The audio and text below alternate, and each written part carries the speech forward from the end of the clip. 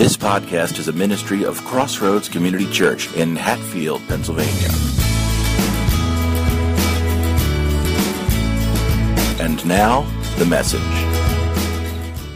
Well, we've got a few minutes, and I want to jump in and finish our series. We've been talking about the case for Christ. In preparation for Easter, we talked a little bit about the book and the movie that recently came out based on Lee Strobel's book, The Case for Christ. We've talked about investigating the case for Christ and understanding the evidence that exists to support the case for resurrection, and talked about what it means to embrace the truth of the gospel. That was just last Sunday. So I want to finish by talking for just a few minutes this morning about how to explain this good news. And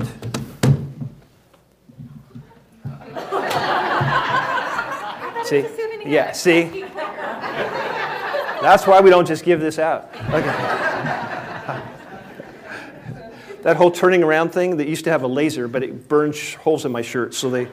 Anyway, no. Jesus consistently taught something about the gospel.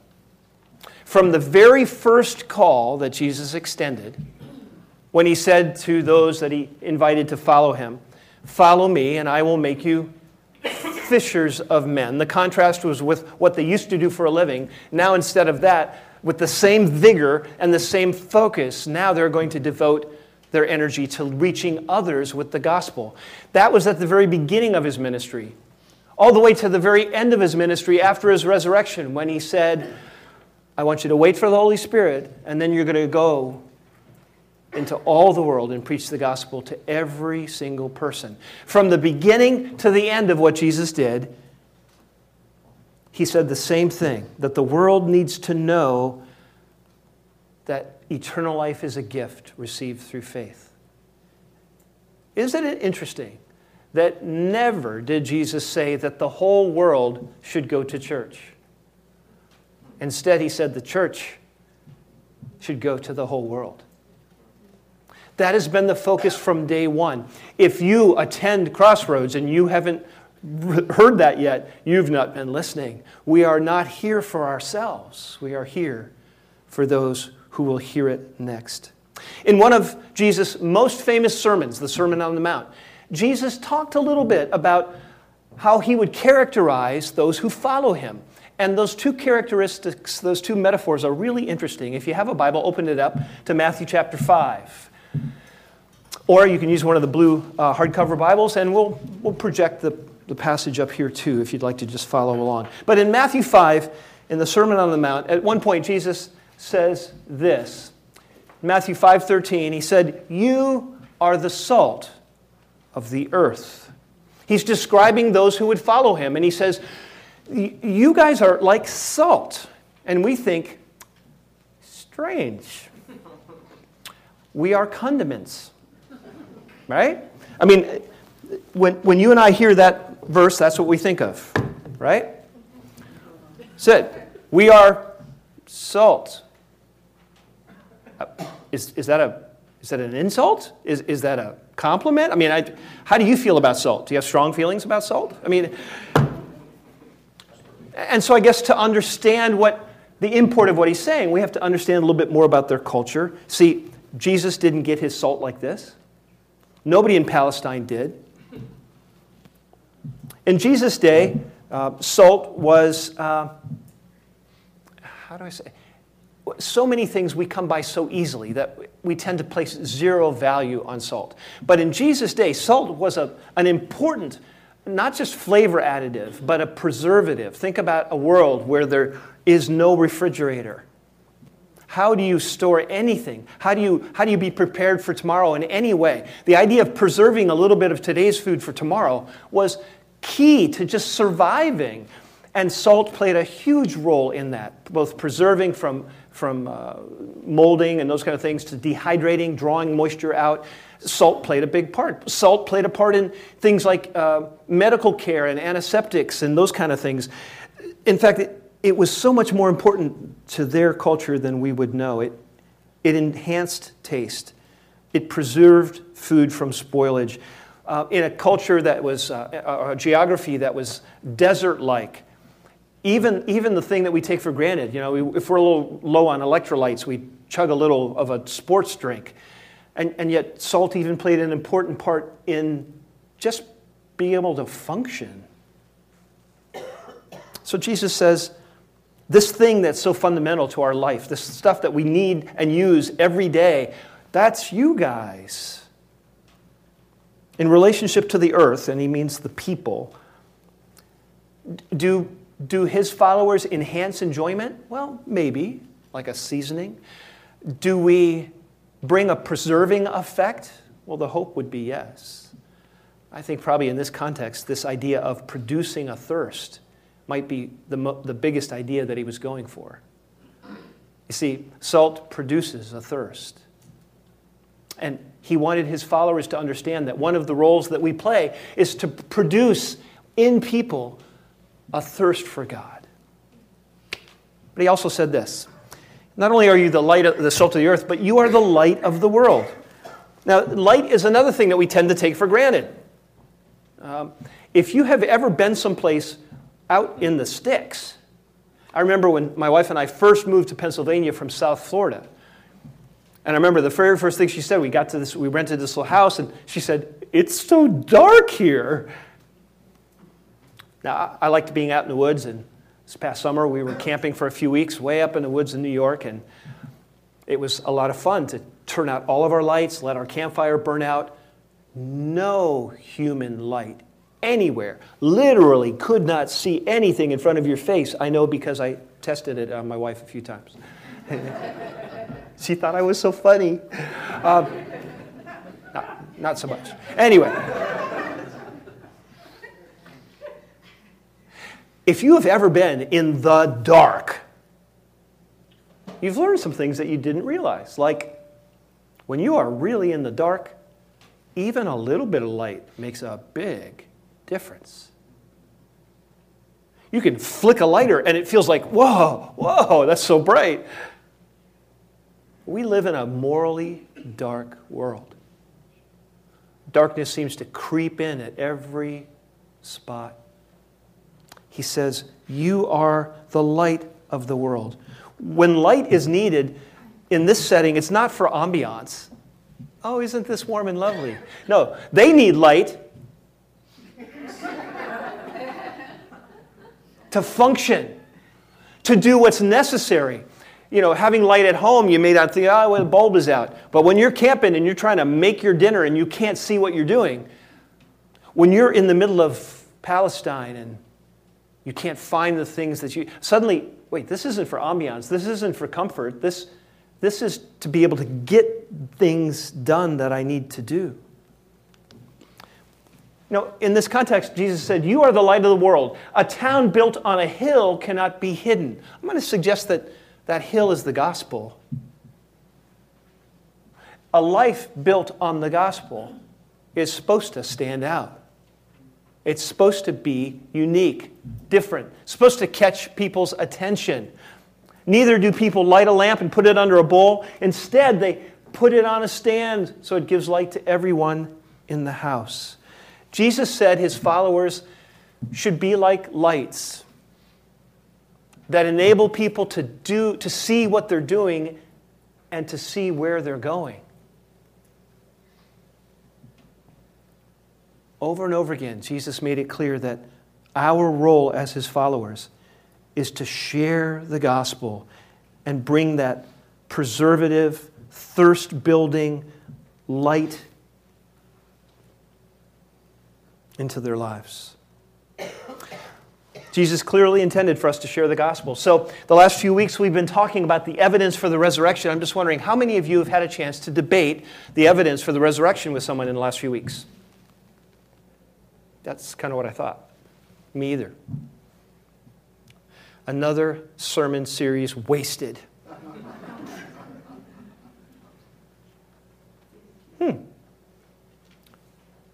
Truth is, it's probably true that no one has approached you and said, hey, you wouldn't happen to have evidence for the resurrection, huh?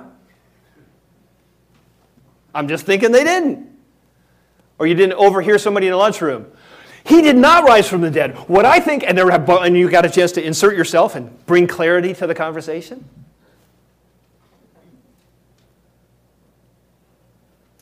So then, is this fair of Jesus? We have all these, this is the kind of a church talk where we talk about, oh, Jesus wants us to reach the world. And then we walk out, we all know the same thing. We're not talking to anybody.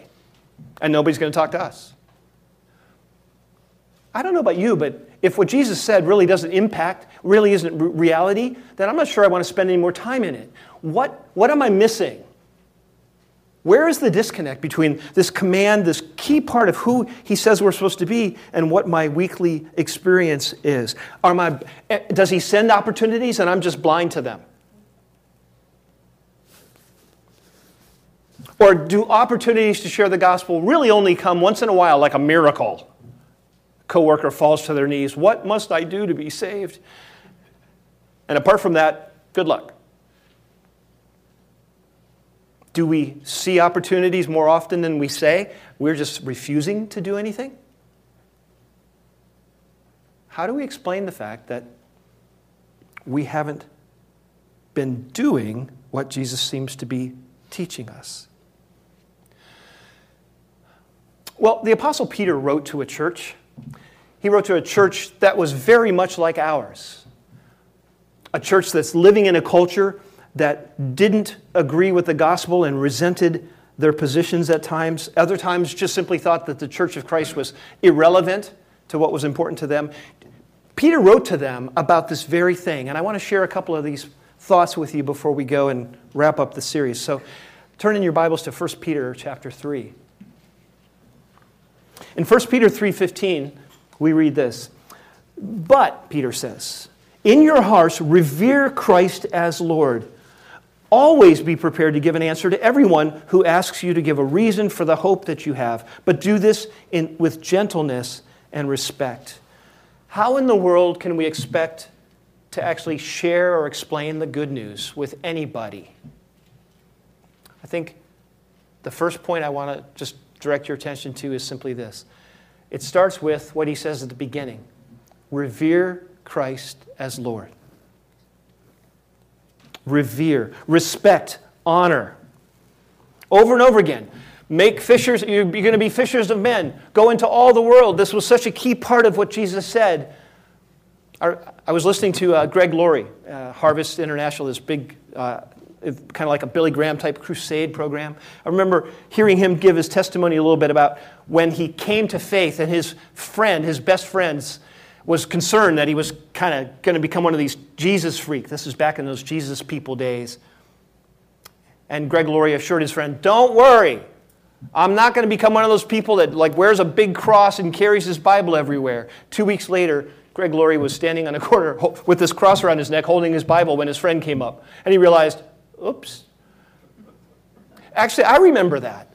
My parents did everything they could to make sure I wasn't exposed to religion in general. I go to some meeting, come back, and I'm born again. And their biggest worry was that I was going to become some kind of a zealot who stands on street corners handing out leaflets. And a month later, I'm standing on street corners handing out leaflets. That was their greatest fear. And to me, it made perfect sense. And yet, then I could see the look in their face. I realized, boy, this is exactly what, yeah, but see, you don't understand. This is important. There's a tension that existed.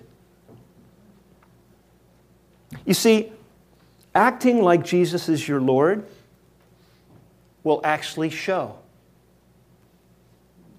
Even when you don't want it to. One of my biggest fears is that somebody's going to think I'm kind of like a wacko. I catch myself all the time as I see an opportunity to share the gospel, and I hear the talk to myself. I think, okay, let's just make sure that they understand that this is reasonable. This is reasonable. I'm not like just some snake handler or whatever. I'm not afraid of things that go bump in the night, and therefore this is reasonable. For some reason, to Mike Hobb, it's important that they know that this is reasonable. And that desire, which sounds reasonable, can be the very tool that stops me from sharing the gospel. And sometimes the only way I can be more effective, if I stop and say, I don't really need so much to be reasonable. I need to open my mouth. It's up to them whether they think I'm reasonable. And what I found out in my own experience is if they come to faith, it will be reasonable. It just doesn't make sense beforehand. You see, revering Christ as our Lord really does show. Even if it comes out kind of silly, kind of goofy, kind of, you can see it on their face. I think I know what you think of me right now. But I can't help it. Do you see the alternative? Them thinking well of us means them knowing nothing about Jesus. In the movie, A Case for Christ, there's a scene that I'd like to show you. It's actually, if you know anything about the storyline, it's the very beginning of Lee Strobel's wife's experience. It's her very first introduction to this woman who is obviously a Christian. You'll see the setting. And then later, this woman continues to have a relationship with Leslie and continues to invite her to things, invites her to a Bible study, eventually plays a key role in her coming to faith. But I thought it might be interesting for us to just take a look at what it looks like when it started for them. So simple. If a woman is willing to listen to these hard-to-prove little inklings, no, you know what, I think we should go to that place. And then because she is there, she is able to intervene in a setting, and then to say, no, oh, well, I've been trained as a nurse. I took a CPR course. All that would have been reasonable. Would you have said, you got to thank Jesus? What? We weren't going to come here, but Jesus seemed to be telling us we needed to be here tonight. Is that going to put somebody in heaven? No. Could that prompt the next conversation? Oh, yes. I watch that and I ask myself, given those opportunities, am I willing to give credit to Christ? Was I listening to him ahead of time? Did he indeed kind of say, why don't you guys go to that place instead? Did he say that? And am I willing to go, this is not an accident? What? I'm one of those wacko Jesus followers. Sometimes he directs me, and he made it clear that I'm supposed to be here today. You see, revering Christ, the very beginning of what Peter says here, revere him as Lord, means we act like we are followers of his. I realize that perhaps some of my behavior needs to change. See, if we are going to act like we are subjecting ourselves to Jesus' rule on a daily basis, regardless of how it might make us look to somebody else, things are going to change. We're going to say, wow, praise the Lord. Huh? I was praying about just this. Really? Oh, I'm so happy to hear that. We prayed for this. We who? What? If that becomes a part, no, please, don't say it if you didn't do it. But when we revere the Lord, we pray to him. We listen to him. And then when a door swings open, it shows that we are a city set on a hill. Now, we said Jesus is our example here. So what would this look like if Jesus was your next door neighbor? What if Jesus was your coworker? How would Jesus display this kind of behavior? And it starts with that idea of prayer. It starts with lifting other people to him. Thinking about, talking to somebody at work starts before you go to work. It starts when you're getting ready in the morning and you're thinking through your day and you say, God, would you open an opportunity and would you please make sure that I'm aware of it? And then give me the courage to step through it and to speak up. Would you do that today? Jesus prayed for the people that he loved. And we're not going to take a lot of time this morning because the one example I'll give you is powerful enough. Do you realize that when they were nailing Jesus to the cross, as they were driving those spikes into his hands, and the Greek kind of has this sense that it was an ongoing prayer. What did he say? Father, forgive them. Father, forgive them. Father, forgive them. As they were torturing him, I think it's safe to say he prayed for those that he wanted to reach.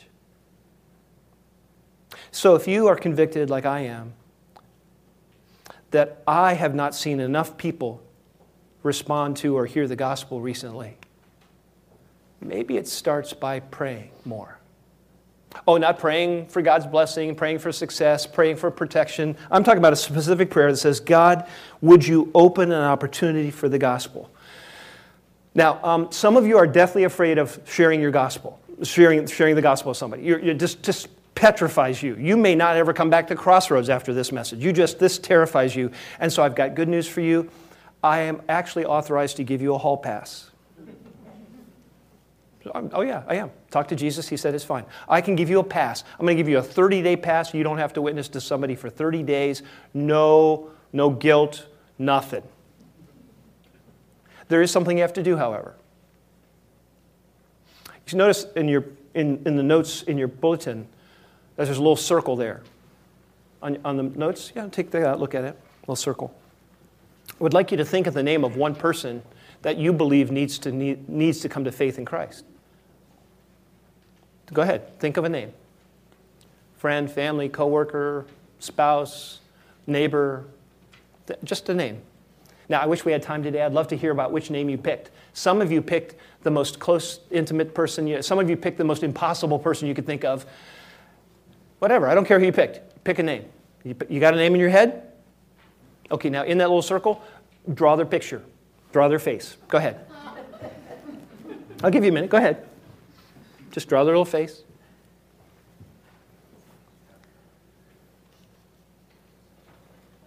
This is your whole pass. If you want to get out of, the responsibility to witness this week, this is what so put the little face, put their name above it, right? Here's the agreement. You're going to pray every day for the next 30 days for them. You don't have to talk to them.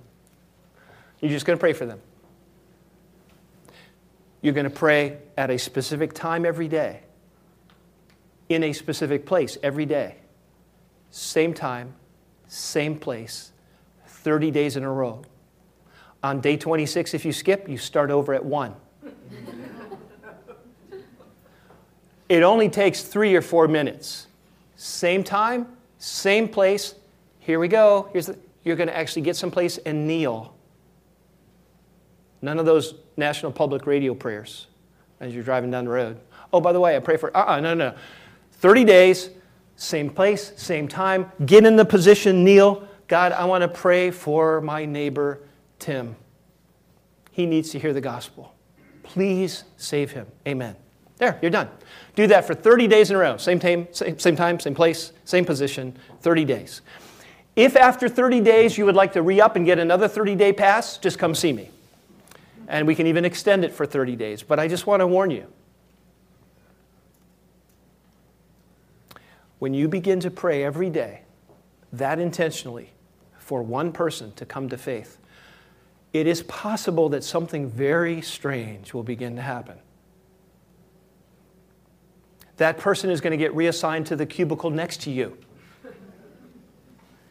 They're going to start sitting at your lunch table. They're going to join your basketball team, your hockey team, your whatever. They're going to join. They're going to move next door. You'll be like, are you kidding me? So, they've never spoken to you. And all of a sudden it's like, hey, Mike, how's it going? How's your day? Well, how's your week? What? Or suddenly you're going to hear like, wait, Tim, what's wrong? My mom, they just called. She's in the hospital. And I was like, and you're going to get a shiver. You're going to realize something. Jesus listens to your prayers. You better be ready. Because most of you will not come back and ask for another 30-day pass. You'll be too busy explaining the gospel to the people that God has brought into your life. Secondly, he says, revere Christ as Lord and always be prepared to give an answer to everyone who asks you to give a reason for the hope that you have. What does that look like? How can I always be ready for everything? We are not talking about a debate, you guys. We're talking about a dialogue. The good news is Jesus actually asked more questions than he gave answers. It's okay to ask questions. Hey, I heard you talking. Do you go to a church? Oh, what kind of a church is it? Oh, how long have you been doing that? Oh, well, so tell me why going to church is important to you. Oh, what does your church believe? Even like about heaven, hell, Jesus, what's it believe? Huh, what do you think it takes to have eternal life? Do you know where you're going to spend? And you just ask the questions and they will do the work. How can we be always prepared? It's actually not as hard as it sounds. Some of you know that I actually kind of enjoy apologetics and debates.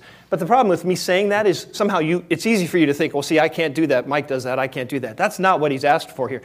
In fact, we were talking earlier about the service. The best explanation of this is like musicians. If you know a musician who's pretty well trained, what's neat about musicians who are well trained is that sometimes they can do stuff and they don't have to practice. Amen? Okay, sometimes it's hard to pull the team together. But you know what?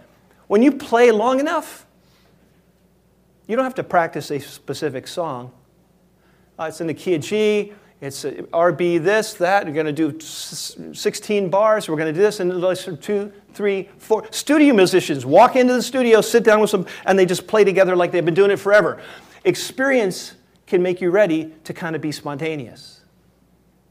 So if you are praying for people and you are thinking through, boy, how does Jesus, what do you do about this thing, this issue? How does it apply to me? And then it opens up in your life and you say, I was thinking about that. I was wondering, what would it be like? And before you know it, you just improv and you get a chance to have a conversation. You don't have to tell them why they're wrong. You can ask about what they think. You gain experience by trying, by failing, and you get better and better. In this passage, he says, be ready to give an answer. To give an answer, that implies that they're asking questions. The level 1 training like this is learning how to get people to ask you questions. Wow, so what does your church believe about like after we die? Oh, that's interesting. Oh, my church? Yeah. And you wait. And guess what? You've asked them and you're quiet and it's a rare day when they won't go, what about you guys? What do you believe? Funny you should ask. Level 1 is just learning how to get people to ask you questions. Level 2 is learning how to get them to listen to your answer. But all of this comes with just a little bit of practice. He says, ask them for the reason, for the hope that you have. What hope? That goes back to revering Christ, doesn't it? Okay. If you look like you were weaned on pickle juice at work, okay? If you look like you've been soaking and souring for the last decade, no one's going to come and say, hey, I think I want what you got. It's more like, tell me how you got what you got, because I don't want to get it. Well, Mike, okay, I'm not the happiest person. Fix it. Well, I'm just not the most outgoing. Fix it. Well, you don't understand. I'm a quiet person. That's not what I'm like. I got news for you. The Spirit of God lives inside of you. He's a people person. He's outgoing. He cares about these people. And guess what? He is happy.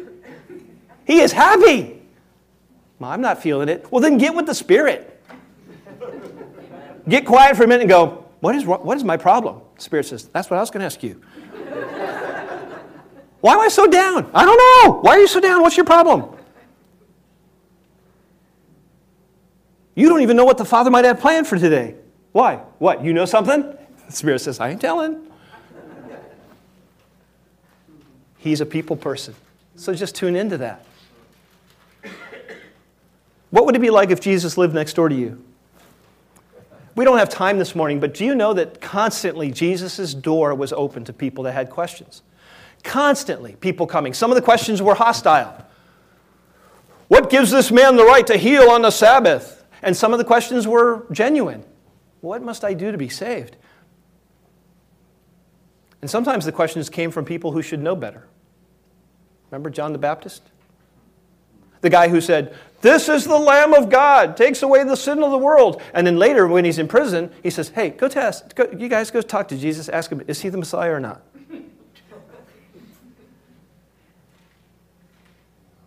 John the Baptist had to go send and say, so I'm just checking. Is this it? Why did he ask? Because things weren't going well for him and he was struggling. And do you know how Jesus responded? He said, hey, you guys, go tell John what you see. Tell him about the lives you see changed. Tell him about the power of the message that you see going out. You go tell him what's happening. But then under his breath, Jesus said, what's wrong with John, loser? No, he didn't. In fact, right after that interaction, and those guys go back to tell John, Jesus says this about John. I tell you, among those born of women, there is no one greater than John. Jesus wasn't upset with John because he had questions, because he had doubts. But it starts with being willing to be honest about your questions. It's so powerful that when you're talking to somebody, you say, to be honest, this happened just a few weeks ago. I was talking to somebody and I said, look, the problem I have with all these church people is if God is so good and he loves everybody, I don't understand why he would even allow some of the stuff that's going on in the world. And I said, man, I have had that question too, and it is probably one of the hardest questions I've ever had to try to find. In fact, I'm not sure I've got a satisfactory answer. I was quiet and they went, what? They wanted to hear at least the beginning of what I was going to say next. He doesn't look down on questions. One last thing. He says, revere Christ as Lord and be ready always to give an answer for the reason that you hope. The hope, and he says in this last point, the hope that you have, but do this with gentleness and reverence. Hope. Helping people understand that there's another opportunity, there's another perspective. They may not know everything. You may have discovered something that's worth finding. Isaac Newton said that tact is the ability, the skill of making a point without making an enemy.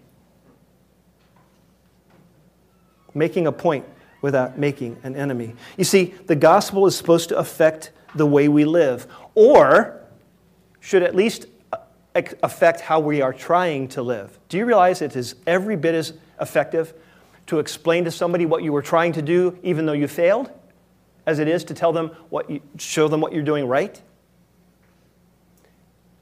Do you think what's keeping them away from the gospel is the fact that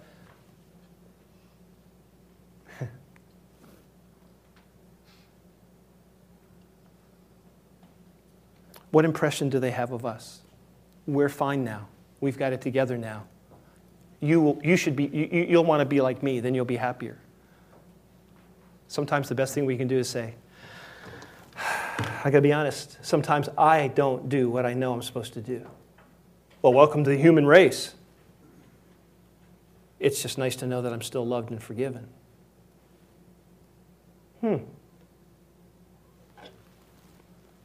If Jesus lived next door, to you, he would be the guy that would be there to help you fix your lawnmower, to catch your dog when he gets out, to notice that your paper landed in the puddle again. You know what I was convicted about this week? I don't have enough time to be nice. Oh, I'm too busy. Jesus made sure he was available if people had a need. We're really good at ducking. You can almost tell when somebody has a need. Oh, I'm out of here. Because whatever it is, I don't have time this week.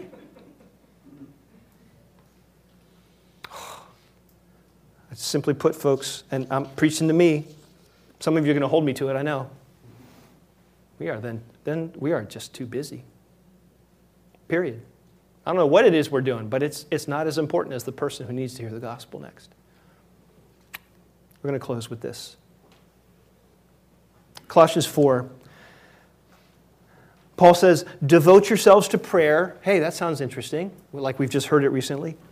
Being watchful and thankful. And pray for us too, that God may open a door for our message so that we may proclaim the mystery of Christ for which I am in chains. Pray that I may proclaim it clearly as I should. Stop. Who's writing this? Paul.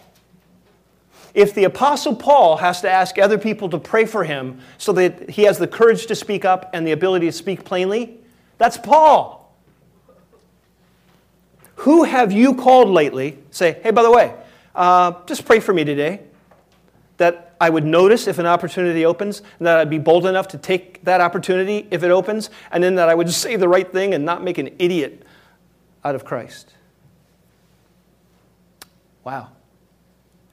If God answered every single one of your prayers this past week, if God answered every single prayer you uttered, would anyone have gotten saved this week?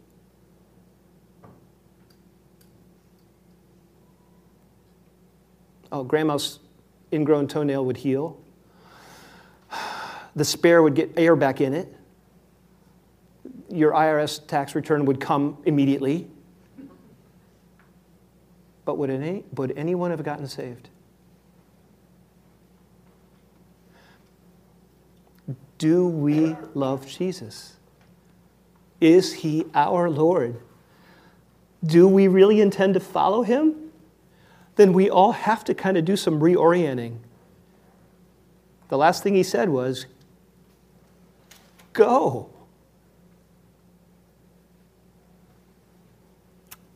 If you don't do it at your job or in your neighborhood, God is going to make you go with Chelsea to Cambodia.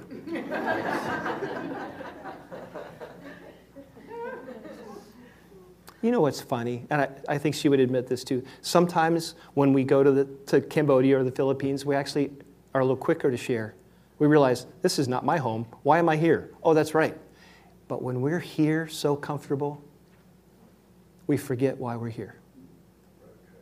I am not fussing at you. I'm asking you to pray for me. Jesus died for this. I don't think there's anything more important than watching for opportunities to just share.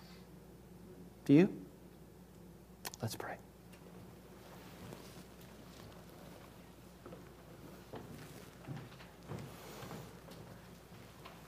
Lord Jesus, I guess we have to simply confess.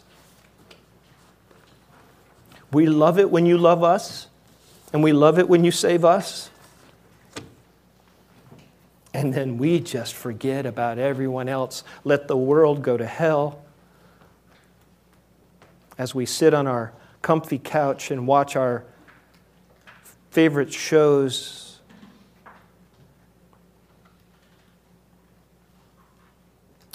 But if we really revere you as Lord, our lifestyles are going to have to change. And some people are going to think that we have just dropped off the edge, that we've become a fanatic, that suddenly now their whole life is about Jesus. And we would say, actually, yes. But we cannot do this by sheer will. And so I'm going to invite you to pray for me, to pray for one another, to pick that one person and begin praying for them. I dare us. I picked my person. And I've said this in front of my wife, so now I promise. Pray for them. Ask God to open a door. Ask for boldness to speak up when the door swings open, and ask for clarity to know what to say. And then when it's all over, come running back to somebody and say, let me tell you what happened. How could I get better?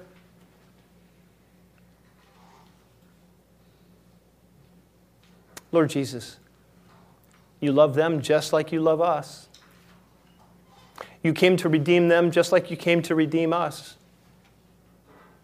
It's hard for us to imagine, but actually they are every bit as important to you as we are. So teach us to revere you as Christ, as our Lord. May our lives be like a city set on a hill. I pray that we could not escape that label. Well, she is clearly one of those Jesus followers. God help us all. Which is exactly what you want to do. Make this so. According to your will, by the Spirit's power, ask in Jesus' name. Amen. Thanks for listening. Intro music by bensound.com. Visit us online at crossroads-cc.org.